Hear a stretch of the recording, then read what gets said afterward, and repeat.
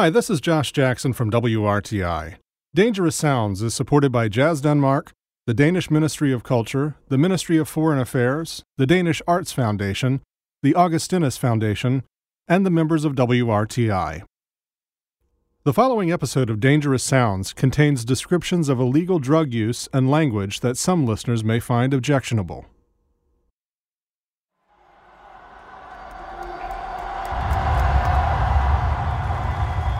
The air trembles in anticipation as several thousand people are crammed together in one of Copenhagen's premier sports arenas, the KB Hall. The crowd is giddy and almost on edge as they pass large draft beers from row to row. Passers-by outside the stadium would be excused for assuming there was a World Cup final happening inside. But tonight, it's a musician that's brought them there, and the audience chants one name together in rhythm. Jimmy, Jimmy, Jimmy. It doesn't get any bigger than this. Jimi Hendrix is in Copenhagen. The king of the most dangerous sounds of the time. This is 1970, and jazz is not the music of this new generation. It's rock and roll. And right now, they want Jimmy.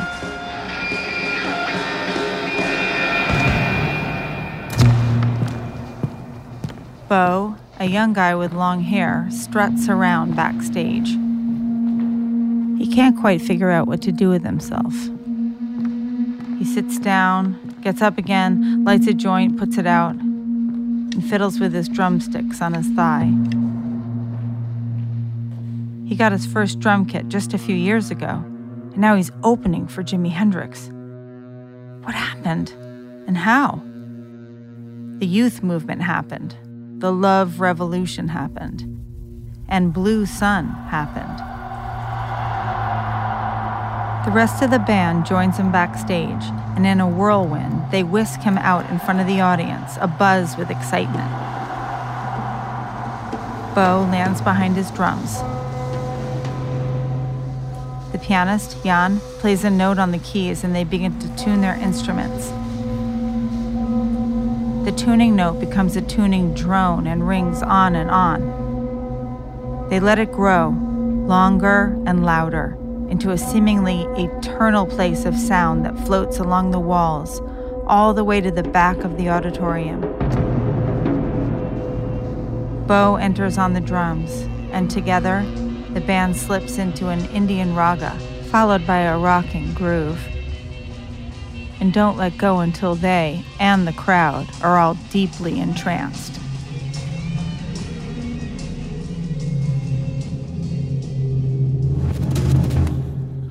Ja. Optager du?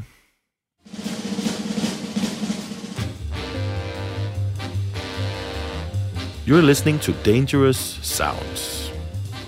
In this episode, we'll investigate a revolutionary period in Danish jazz. If we are attacked by nuclear weapons, We have a Cold War, a youth uprising, Sanity and social responsibility well forgotten. and cameos by some of the wildest personalities in the history of jazz and rock and roll. What's not to like? You'll meet a young man and a young woman who helped shape the new sound of Danish jazz in their own ways, both at home and around the world. Let me introduce you to drummer Bo Jacobsen, who, with the band Blue Sun, picks up the torch from jazz and takes Danish music into a new era, where the lines between rock, jazz and beat music blur and disappear. And meet saxophonist Lotte Anker, who sets improvisational music free in new directions and brings Danish jazz onto the global scene. She has a huge reputation, and she had to fight for it, like all the other women musicians I know. Change is in the air, all around the world, and of course, in jazz.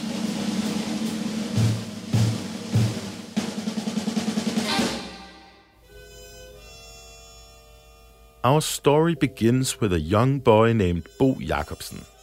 He's a child of the post-war era and grows up in downtown Copenhagen on the 4th floor of a run-down building with a communal bathroom down in the courtyard. But the family moves to the suburbs during the economic recovery of the 1950s. His father is strict, to say the least. Min far, han var ramt af den tidsopdragelse, som hed. My father was raised with a set of moral values you could call duty, duty, duty.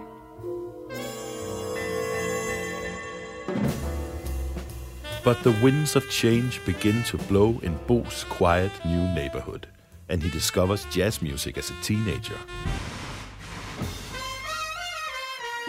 He listens to records and even goes to concerts with Dizzy Gillespie.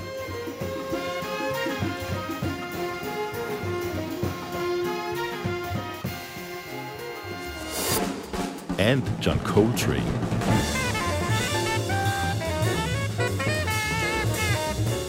Og så spillede han i en time uafbrudt. He played for an hour without stopping. He didn't say a word to the audience. Didn't stop to introduce tunes or the band or anything. Hearing Coltrane perform live does something to him. It changes him. Og jeg var chokket. Jeg havde aldrig hørt noget lignende. I had never heard anything like that. It shook me. But Bo isn't quite ready to explore those sounds just yet. First, he does a stint in the Danish military. Immediately after he's discharged, he buys a drum kit with the money he made during his time in service. And just like that, Bo's adventure on drums and in music has begun. I didn't know anything. Bo Jacobsen, the curious and inspired drum student, plays along with his favorite albums and begins to internalize the music he's fascinated by. I den grad Miles Davis, Kind of Blue og Milestones og... And the following year, in the summer of 1969, something truly groundbreaking happens for Bo at a jazz camp. Og jeg havde tilmeldt mig moderat moderne jazz. Og det var I was in an ensemble called Moderate/Mainstream Modern Jazz. The first ensemble he's assigned to isn't exactly what he was hoping for, so he leaves, walking up and down hallways, listening to the other groups, until he finally finds his way into a room with some musicians who are playing something different.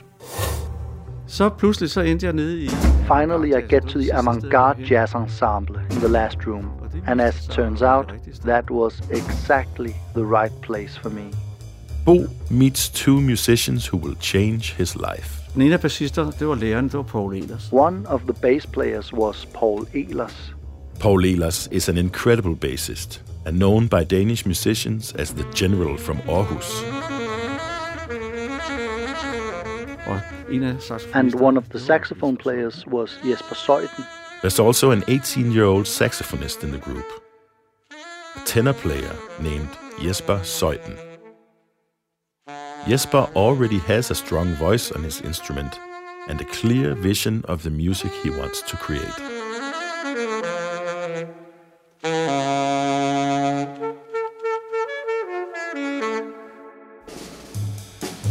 Bo sits down behind the drums and they start playing. A full hour goes by before anyone puts their instruments down or says a word to each other.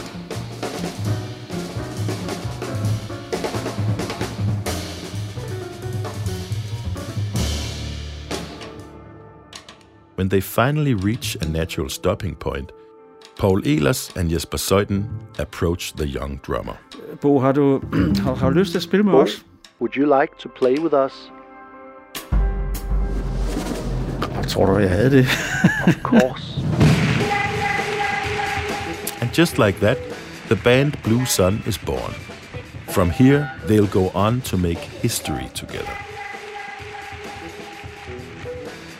But before we go any further, let's zoom out for a moment and take a look at what's happening around the world. 1969. The Vietnam War is raging. That's one. small step for man. The first human has ever set foot on the moon. Jumbo jets fly people from one side of the earth to the other, and in Denmark, people are watching it on their small black and white television sets. Everything's moving and changing so quickly. Also the music. Miles Davis, who sounded like this not long ago,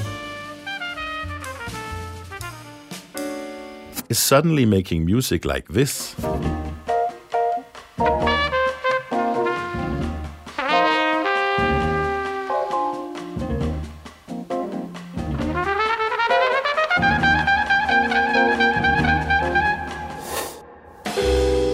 These sounds are new, extreme, and divisive. No one's ever heard anything like this before. After the jazz camp, Bo and Paul and Jesper start playing together in a band they call Blue Sun. Jeg var jo virkelig nybegynder. It was no secret that I was a beginner on drums. Men jeg havde altså noget andet. But I had something else. The trio begins to add musicians and soon becomes a quartet, then a quintet, and eventually ends up as a 7-piece band featuring Bo on drums, Paul Ehlers on bass, Jan Kaspersen on piano, Nils Pontoppidan on guitar, Jesper Zeuthen and Søren Berggren on saxophones and flutes, and American vocalist and percussionist Dale Smith.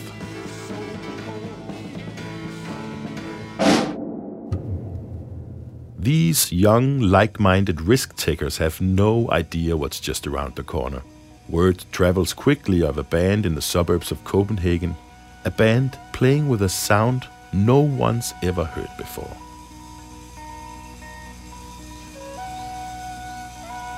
They combined sounds from free jazz and rock with a melodic language reminiscent of traditional Danish folk songs. There was also an interest in spiritual music from Asia, including ragas and meditations. Some of their songs can go on for half and full hours as they take their newly liberated audiences on musical journeys.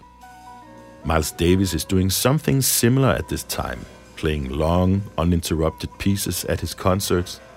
But it's important to point out here that the music of Blue Sun, although taking inspirations from many different sources, is distinctly Danish, and something that could only have been created in Denmark.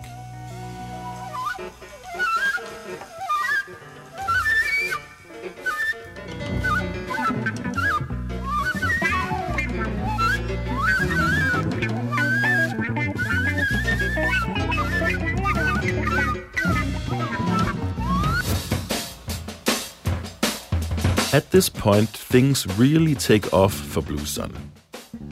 It's only been a few months since they met at a jazz camp, and they're already playing real concerts together. They play at the Montmartre Jazz Club in Copenhagen. Yes, that Montmartre, the legendary place where so many epic moments in musical history have taken place, some of which are thankfully documented and put on record. They perform with the legendary pianist and composer Abdullah Ibrahim, which is no small thing. At this point, Blue Sun hasn't even been together for a full year yet. And then something huge happens.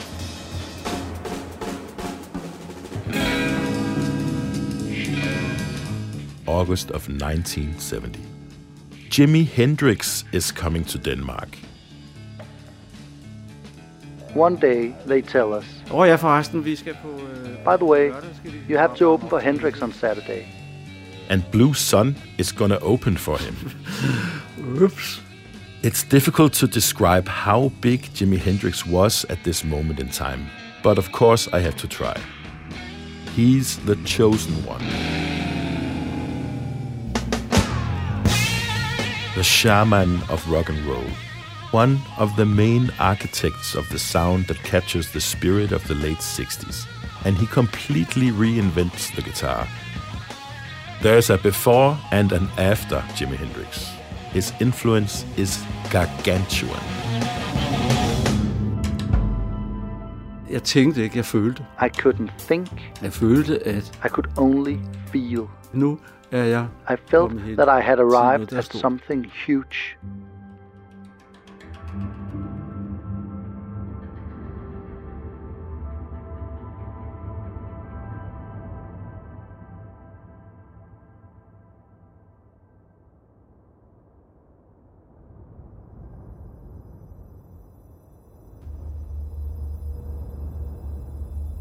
The whole hall feels like it's floating.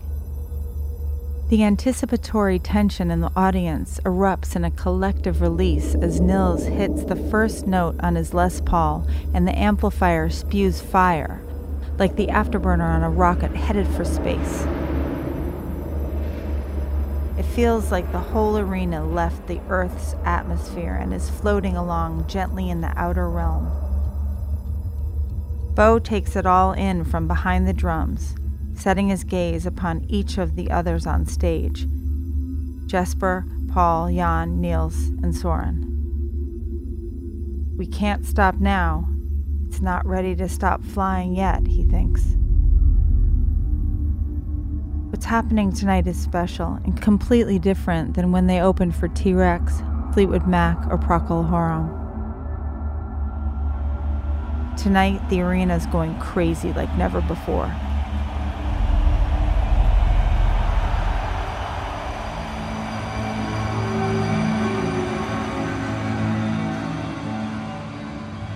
The last song fades out, and Dale, the lead singer, exits the stage with the rest of the band, arms raised above their heads in V signs.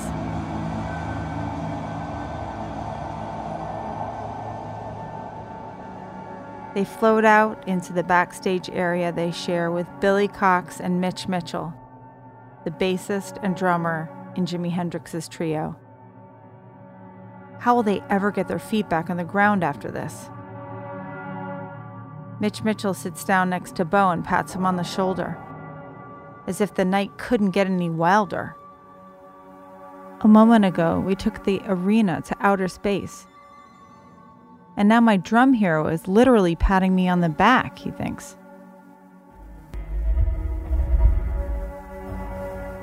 A drug dealer enters the room. Mitch scores a bag of heroin, and while the drummers talk, he dissolves the dope into some fluid on a spoon, pulls it up into a syringe, and shoots it into his arm. The energy of the evening alternates between waves of euphoria and maniacal lunacy. There are people everywhere now, including out in the hallway between Jimmy's green room and their own. Journalists, celebrities, and hang-arounds. They're all there, soaking up every ounce of available vibe. The door to Jimmy's room opens. Bo is right there in front and can almost touch him. Jimi Hendrix goes on stage.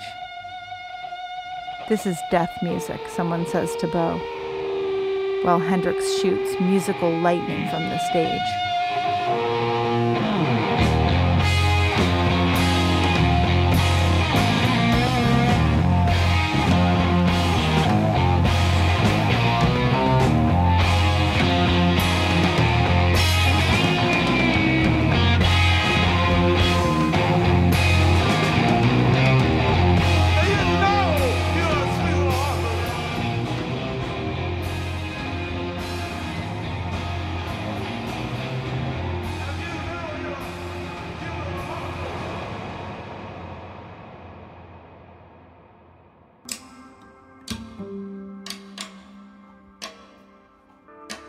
Opening for Jimi Hendrix is the pinnacle of Blue Sun's career.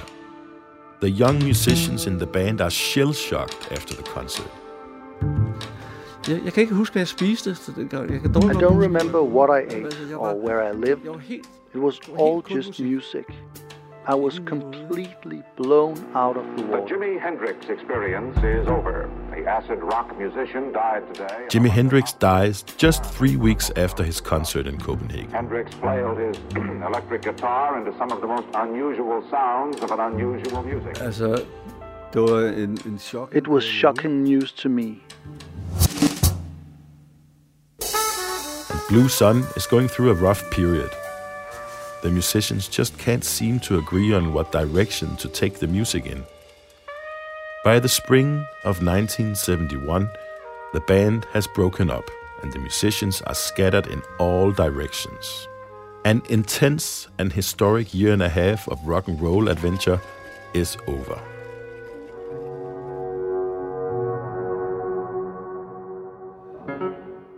Bo becomes a taxi driver in Copenhagen to make ends meet. But nothing can keep him away from music. And before long, new projects are in the works. The same goes for the other musicians in Blue Sun.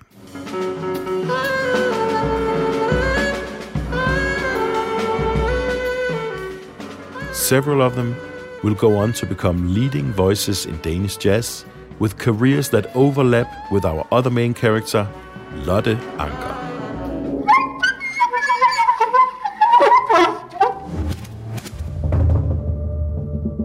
Let's jump ahead a bit to the early 1980s.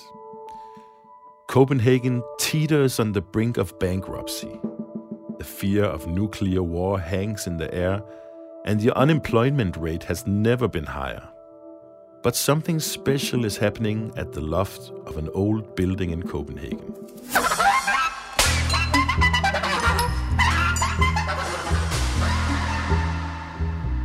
The great saxophonist John Tykaj is in town.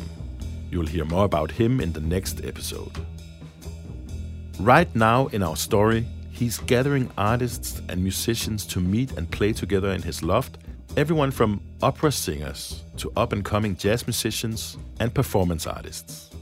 Today, a young girl who plays classical piano and a bit of guitar and flute joins the creative cluster. Her name is Lotte Anker.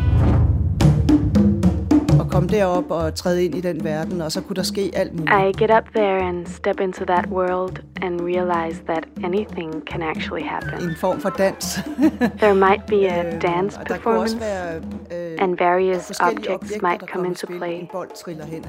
A ball rolling across the floor, something like that. So we were never stuck in our instruments.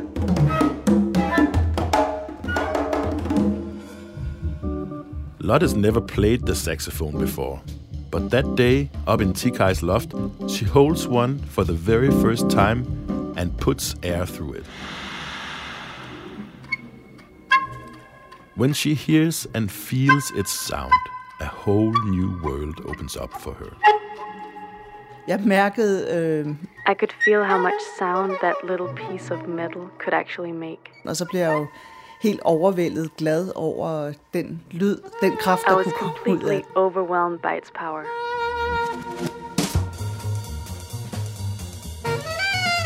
So Lotte starts playing the saxophone. She listens to masters of the instrument like Ornette Coleman, Wayne Shorter,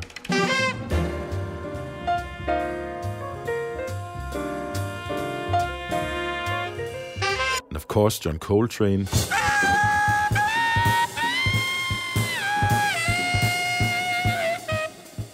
And whenever John Tykaj is in town, she meets up with him and the other artists at the loft.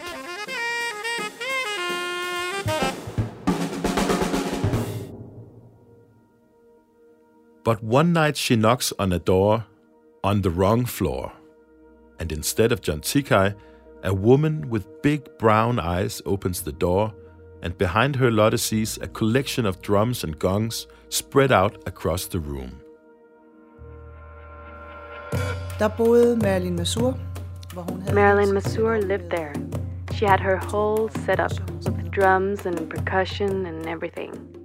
Marilyn Masur, Denmark's internationally respected super percussionist, dancer and composer, who will end up on tour with Miles Davis and later Wayne Shorter, lives in the same building. and she's doing something totally unique at that moment in time. She's formed and leads one of the most experimental jazz groups Denmark has ever seen. The Primi Band. Primi Band tog udgangspunkt i... Primi Band was based on the body, the voices, movement, and rhythm. This is Marilyn Masur, the creator of the Primi Band and one of Lottes musical idols at the time. I was so shy, and I said, I think your band is very interesting. If you ever need a saxophone player, then I would like to join. Så vil jeg gerne være med, eller sådan noget i den stil. And it was all women. Jeg tror, vi fik en hel masse tryk. We got a whole lot of reassurance when we played together. And it was not about being strong soloists or strong instrumentalists, but that we had strong energy together.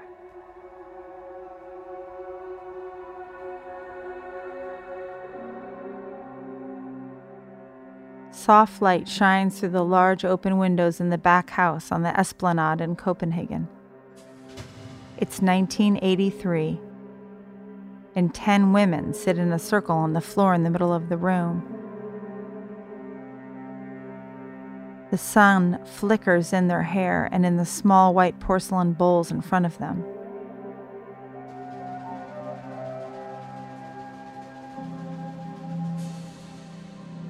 The women are on their knees and fill the bowls with various amounts of water so that each is tuned to a different pitch. They hum a bit of a melody.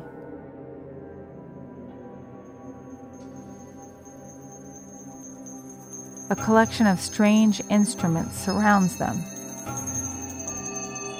Gongs of all sizes,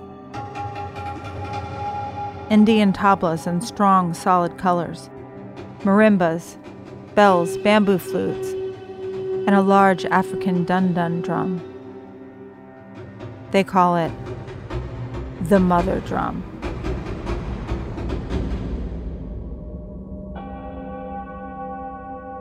Each of the women makes eye contact with the others. The ritual can begin. Each takes a set of finely carved bamboo sticks and begins to play short rhythmic figures, which they repeat again and again in the small bowls. The frequencies put the water into motion, and the liquid that was previously motionless and smooth becomes vibrant surf. The rhythms wind in and out of each other, forming fascinating patterns. Two of the women get up and start moving back and forth, closer, then farther away from each other in a slow dance. The movements don't accompany the music, but are part of it. The group of women calls itself the Primi Band, and they can play on the bowls for hours.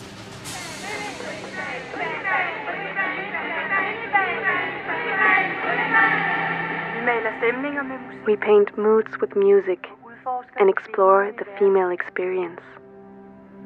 They are Denmark's first experimental women's band.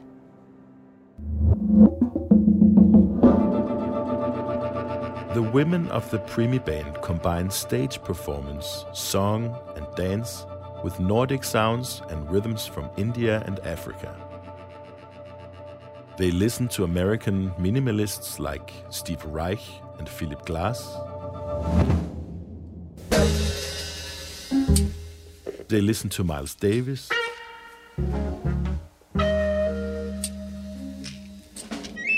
And they listen to Sun Ra.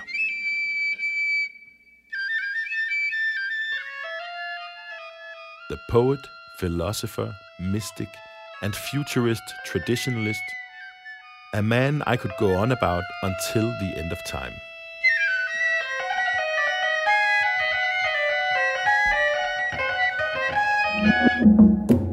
But let's stick to our story. Lotte joins the Primi Band, and for the first time experiences true improvisational freedom. Og det med at improvisere havde altid været et mysterium for mig. Improvising had always been a mystery to me. When I was a teenager, I thought that some people were just naturally born to do it. But suddenly I could feel that improvising freely, without sheet music and traditional forms, could be done. And that I could shape it myself. It was a huge revelation. It was like a door opened for me, and I could feel that I wanted to be there, in the freedom, forever. While Ronald Reagan and Margaret Thatcher ruled the world with iron fists, the winds of change are once again blowing around the world, and in November of 1989, the fall of the Berlin Wall becomes a symbol of the end of the Cold War. At the time, the Danish jazz scene is divided into two main directions.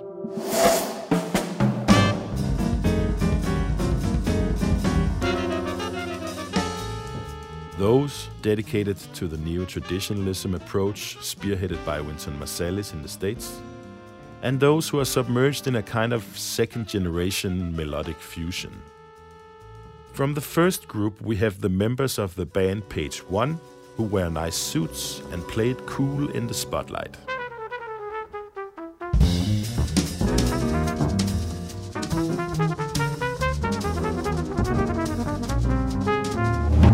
There were many bands playing melodic fusion, and the Emborg Larsen Quintet was one of them.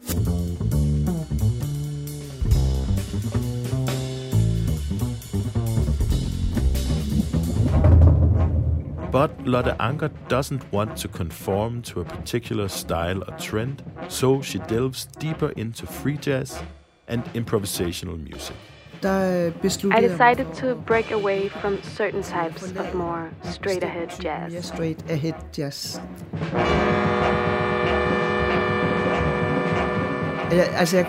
I could just feel that it wasn't my thing. Practicing standards and playing fast over a lot of chords. But the thing called free jazz and that tradition, that I could be myself in. It was my music. It had always been there, all the way back to my first sessions with John Tikai. That's where my heart is, and has always been. Lotte finds herself pulled towards jazz music that's not required to swing in a certain way. She appreciates music that allows her room to find her own style, her own tone, and her own voice.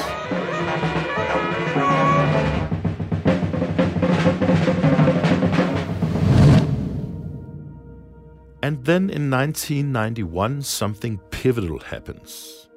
Lotte plays in a groundbreaking trio, one that will open the door to the international jazz scene for her and the other members of the trio. I have always seen jazz as an explosion. That's the voice of Hasse Poulsen, the guitarist in the trio with Lotte. Like a flame-like scream, like a love song. This is how Hasse hears jazz. He insists on being avant-garde in Denmark during a time when it's not popular. In fact, for a while, it will just make things more difficult.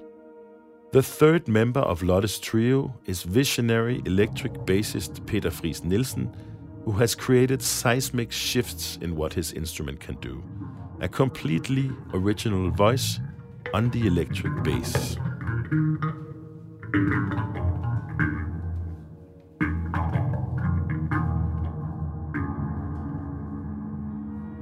Det var meget, meget intenst. It was very intense. Vi ville virkelig noget alle sammen. We really wanted something together. Der var vigtigt for Lotte var. And it seems to me that the important thing for Lotte was to break with what she'd been practicing for so long.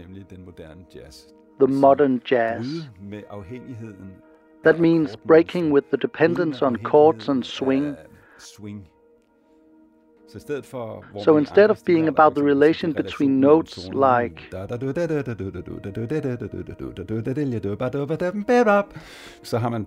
then she would use some completely other techniques like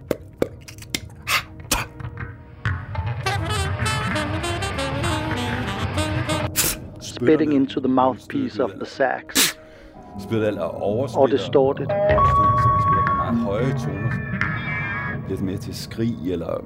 So it becomes screams, use extreme techniques, close the keys halfway or play several keys at a time so you get a completely different sound. Andre klange, nogle andre toner frem, eller spiller flere toner samtidig. But audiences aren't so enthusiastic about the trio's new sound. During one concert, people even throw tomatoes at them on stage. Reviewers aren't too hot on them either. And without support from crowds or critics, it's hard to get gigs. Luckily for the trio, avant-garde art needs no applause. They stubbornly stick to and double down on the music they believe in, their music. They start their own record label and release the album Infinite Blueness. Denmark is still a bit too small for this music, so throughout the 90s, Lotte and her trio play abroad more and more often. First in Sweden, then the rest of Scandinavia, then Paris, then New York, where things really take off for Lotte.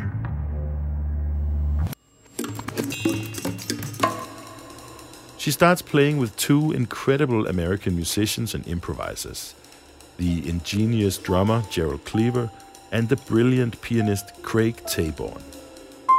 Together in a new trio, they tour the world.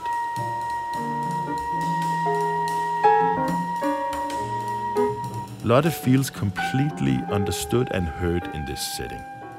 A historic example of improvisers coming together and revolutionary sparks flying from the first encounter.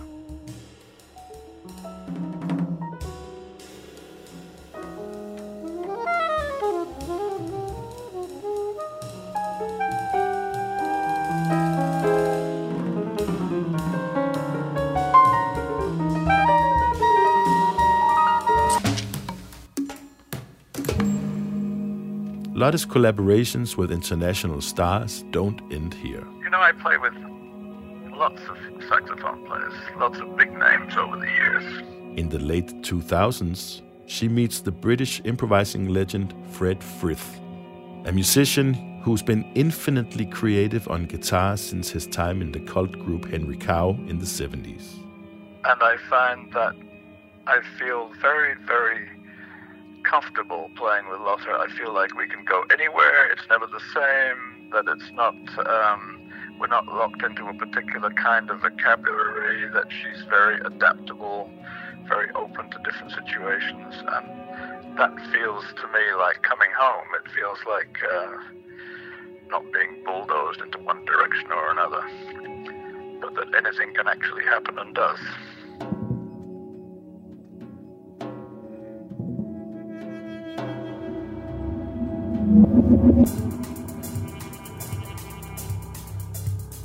Lotte also begins composing. She establishes her own group called What River, with among others Fred Frith on guitar. She writes music that combines improvisational jazz elements with electronic and classical music, actively challenging what jazz can do again.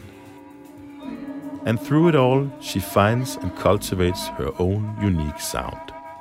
For me, she has, it feels like, it's kind of liquid. It's like water. And it can be very forceful water, like a waterfall, or it can be gentle water, like a stream, but she has that quality of flow, which is really, I find, really touching. And kind of brings you in and takes you along. So that's what I like about her sound.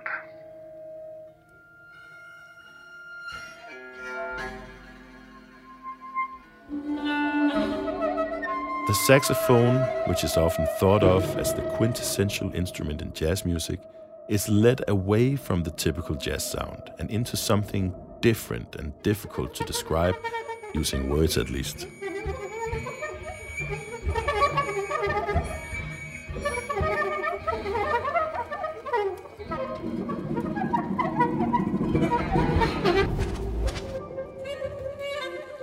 Lotte Anker has been a guiding force in Danish improvisational jazz, as well as a role model, prophet, hero, and resource for the following generations of professional saxophonists in Denmark, which happens to include several strong women.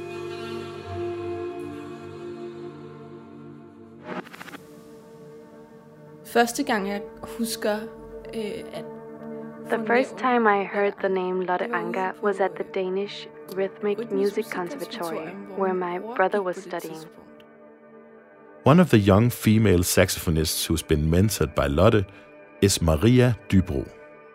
Og så sad vi og Me and my brother were eating some food, and next to me sat the American pianist Butch Lacey.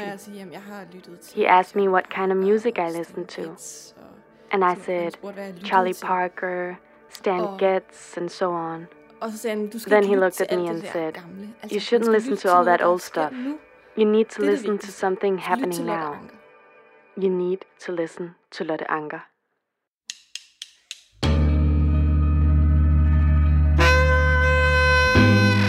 You need to listen to Lotte Anker.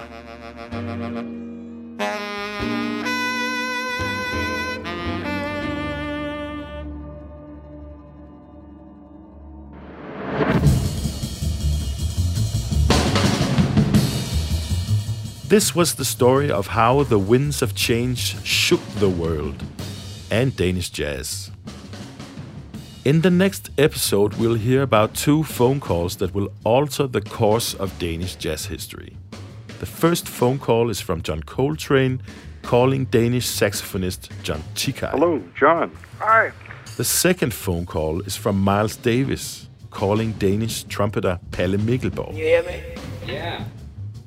My name is Kristen Osgood.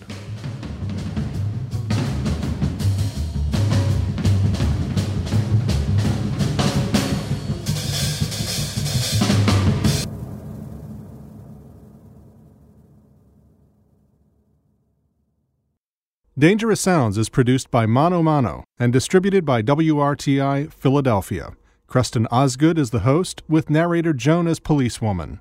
Special thanks to Eva Frost at Jazz Denmark, project manager Sue Edwards, and Josh Jackson from WRTI. Learn more about our mission to champion music as a vital cultural resource. Visit WRTI.org.